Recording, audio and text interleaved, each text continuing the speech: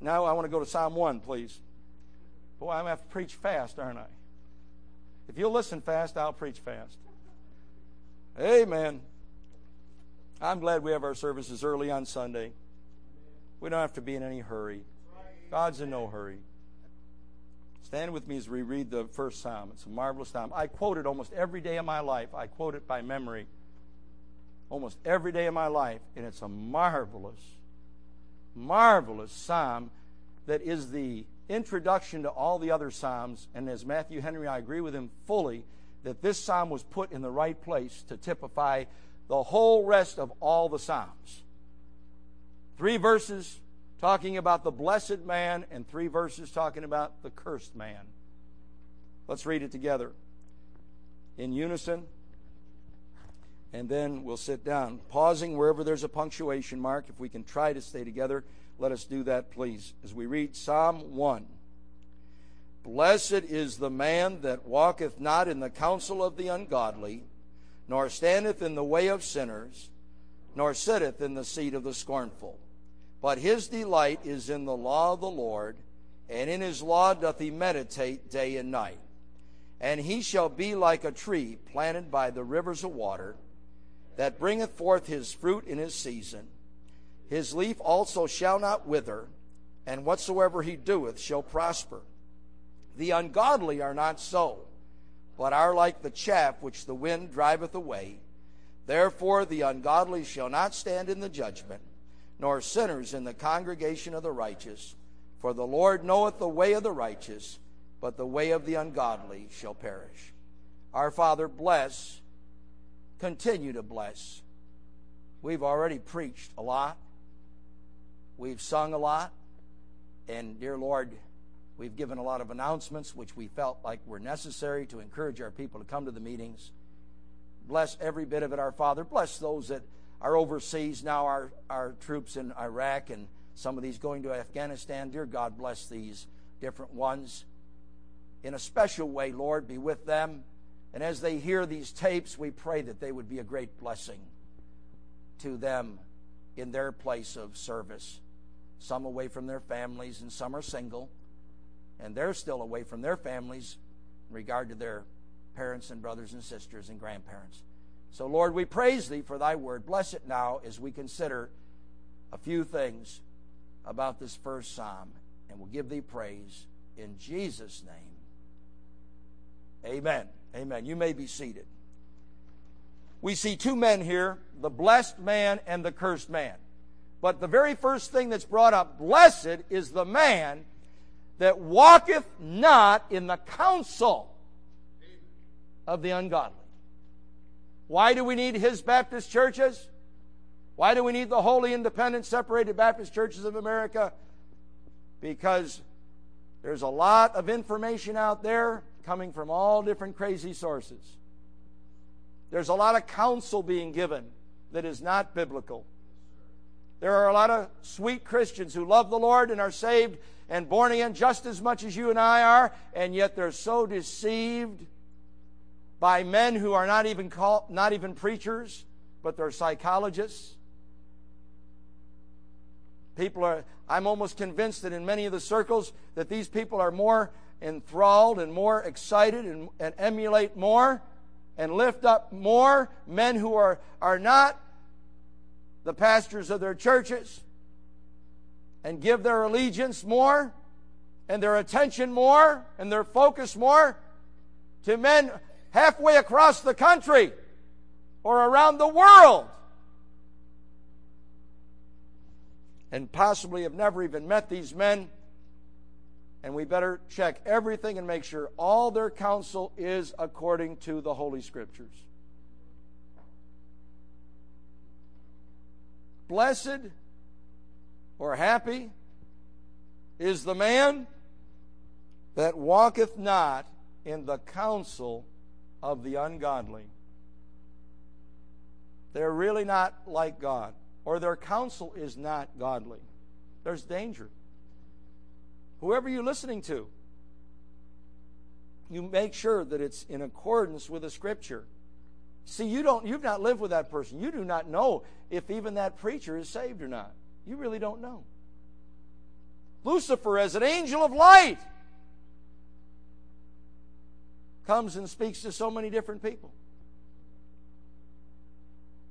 You better seek only to the right counsel, and you better come to the book and check everything by the book. The second one is, nor standeth in the way of sinners. Jesus said, I am the way, the truth, and the life. No man cometh unto the Father but by me.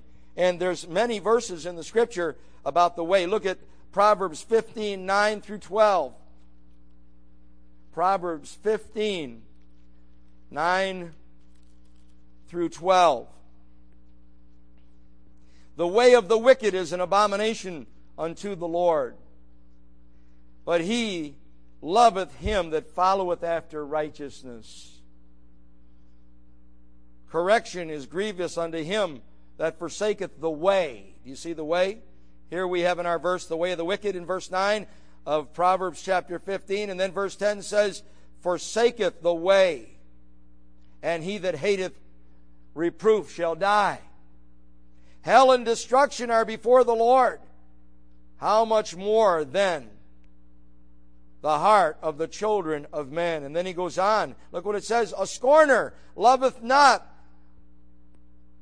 one that reproveth him, neither will he go unto the wise. A merry heart maketh a cheerful countenance, but sorrow. By sorrow of heart the spirit is broken. The heart of him that hath understanding seeketh knowledge, but the mouth of fools feed on foolishness. All the days of the afflicted are evil, but he that is of a merry heart hath a continual feast.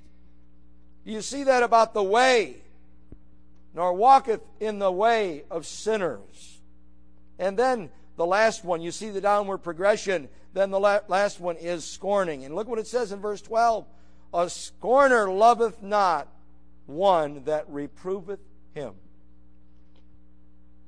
How do you take reproof? A scorner doesn't want to be reproved. He wants his own way. I think a scorner, in reality, is... we sure had him, didn't we, Brother Boohorn, tonight at going to this door? This fellow was half drunk. I said, you don't want to go to hell, do you? And he said, yes, I do. Half drunk. After a little bit, he was criticizing the guy for picking up the bottles of beer in there, and the guys inside thought he was crazy. He was at the door crazy. And after a couple minutes, he was acting like he was on his guitar, acting like he said, there's going to be heavy metal in hell. I said, there'll be no water in hell for you. I don't think I told him that. I was going to tell him that. I gave him Ephesians 2, 8, 9. Say, well, don't cast your pearls before swine. Well, I thought the other fellows inside had more sense than him, and I knew they'd get a little something.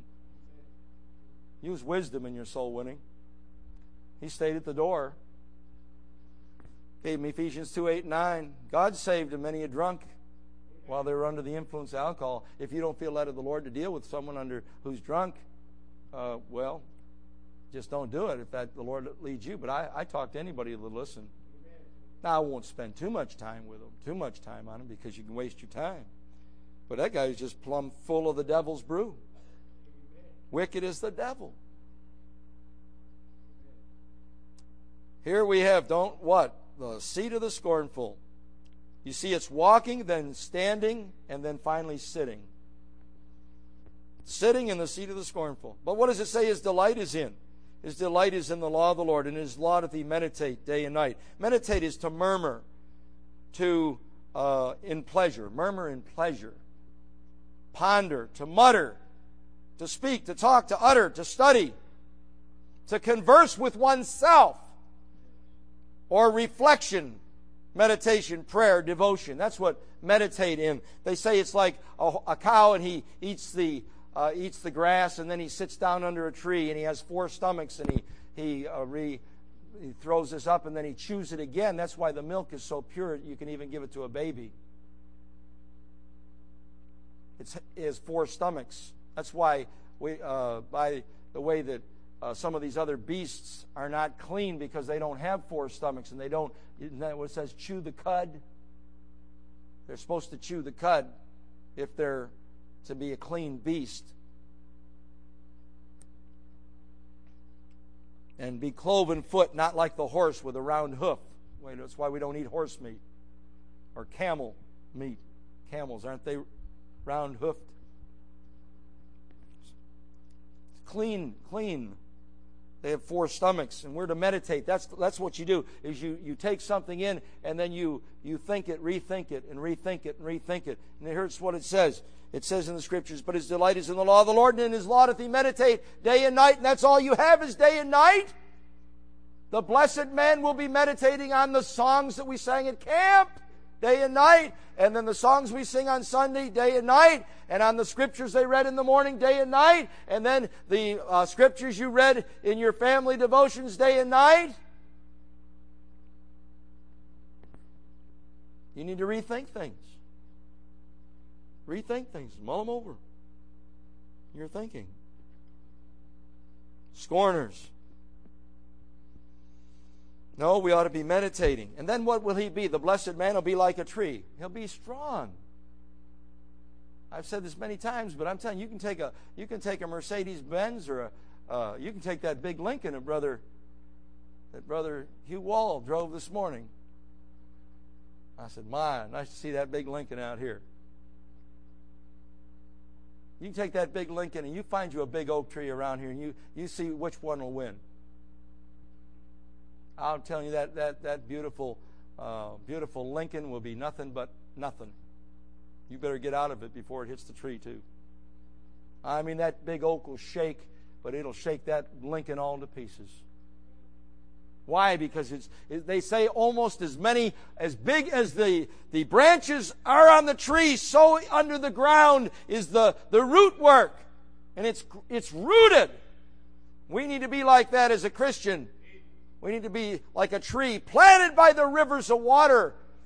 And if it's by the rivers of water, it goes out with its tentacles, its roots, to get that water from the stream. And it stays fruitful all the time. If it's that type of tree, it'll be green all the time. And then what? It'll bring forth its fruit regularly because it has continual water. Continual water. That's why my fig trees, I think that's the only reason my fig tree is blossoming again. I don't know what happened to the first crop.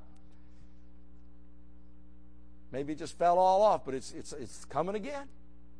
So one year I think I had three times, but my fig tree is right. Did I say figs before? My fig tree is right by my air conditioner.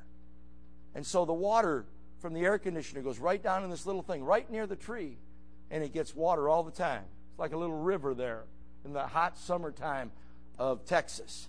And boy, that tree is just full of figs every year, almost every year.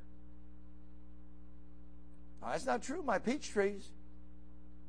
But that one peach tree this year, man, I got a couple bushel off that thing. I picked the last of them yesterday. And who knows? Tonight after the service, you might get a couple. I don't know. My wife's going to give a few out. She can't get all of you, so if you didn't get any, we'll get you next year or when the other trees blossom, if they ever do anything. But I never saw such beautiful peaches in all my life. Right in my front yard. My wife let me plant it in the front yard because it was a flowering tree. What do I care about flowers? I want the peaches. But she said it'd be okay. And it is a beautiful tree.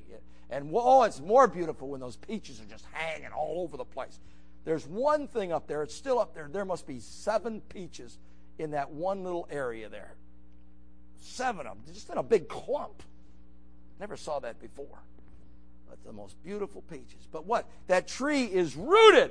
And I'll tell you what, that tree, as old as it is, if you get a lot older tree, and that root system on that thing will be so deep, you go try to pull that thing out of there. Have you ever tried to pull just a little bush? I mean, it may be pretty good size, but I mean, it's a bush. It's not even a tree. You ever try to pull those things out of the ground, you about break your neck, your back, everything about you trying to pull that thing out. Why? It's rooted. It's in there. And it's been there for years. And so that tree, that's what we need. We need strong Christians. Always abounding in the work of the Lord. Be ye steadfast, unmovable, but be like a tree. And be like a tree that's planted by the water. So it'll have fruit in its season. What else does it say about that? Bringeth fruit in his season, and his leaf also shall not wither, and whatsoever he doeth shall prosper. The godly, righteous, blessed man will be fruitful and will be steadfast. He'll be always abounding in the work of the Lord because he's planted. His doctrine is right. Tries to flee from evil.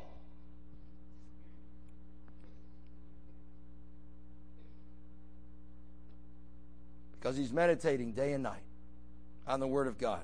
Do you know what I'm convinced today? We're getting to this stage with our internet and with the TV and the filth and the theater and all the rest. They couldn't get us to go to the theater, so they brought the theater into the home. And all this. The time is coming, if not very soon approaching, America, when we'll be almost like in the time of Lot. The very imaginations of their hearts will be continually evil. You can't go shopping and not see flesh everywhere. Not at this time of year around here. And as we said this morning, now we're getting to this bare belly stuff, whatever that's called. Just the other week I said, boy, isn't it a shame we have to have girls looking like that around here? And the one fellow, that was over at Home Depot or Lowe's, one of the two places. And he agreed. The guy agreed. You know, if these fellows are happily married to their wife, they don't want to see some other girl running around with half their clothes on. They love their wife. They want to have a happy home.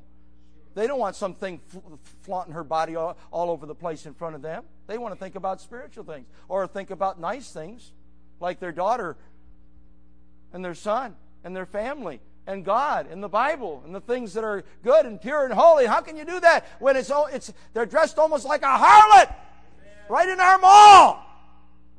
In 50, 70, 80, 90 years ago, it would have been indecent exposure. Before the Second World War. I'm telling you, they didn't approve of this the way these girls dress. And now they want to come and dress that way in church. It's a shame. And I want to get back to that business of pants on women. I thought about writing a tract. It either is an abomination or it's not. And if it's an abomination, dear brother, if it is, it's very serious. There's nothing to laugh about it. And everybody wants to laugh about it. It's not funny. Abomination is a very strong word. It's the unnatural. It is unnatural for you young men to walk around in a dress with pantyhose and high heels. Some of these idiots do that out in California already. Amen? A bunch of quacks. They'll lock them in jail. Now they're letting them out of jail. I heard they're going to let 800 out of jail because of this recent declaration about perversion. 800! They're letting them out of jail. Well, why didn't they let all the ones who were in there for perjury out when our president perjured himself under oath? Because our country is so degenerate. There's no hope but a revival from Almighty God. Amen. Our country is so sad to even vote a man in there, and the first week in there, he sanctioned the perverts. I'm not talking about our present president. I'm talking about the one who's out. And I believe we got financial prosperity, whether you think so or not, but we sure lost our morals. We got what we wanted, but lost what we had. A lot of people do that. Isn't there a scripture verse that says something like that? That they got what they wanted, but God sent leanness to their soul. It's not quite like that, but sent leanness to their soul. Mm-hmm. And we better be careful when our bellies are filled and everything we prospering. That's a dangerous place to be. You'll feel like you don't need God. I mean, it's a sad day when we went over those houses tonight before the service, dear Brother Buhorn. It is a sad day when a grandmother who needs some hair on her head, she was almost as short hair as me, sit way back there, grandkids out here, probably the daughter over there in Iraq, instead of being with her own babies. And Grandma said, if it's anything to do with church, I don't want it. We're not interested. Well, I felt like going, to you too. I didn't do that. I mean, what kind of a grandma is that?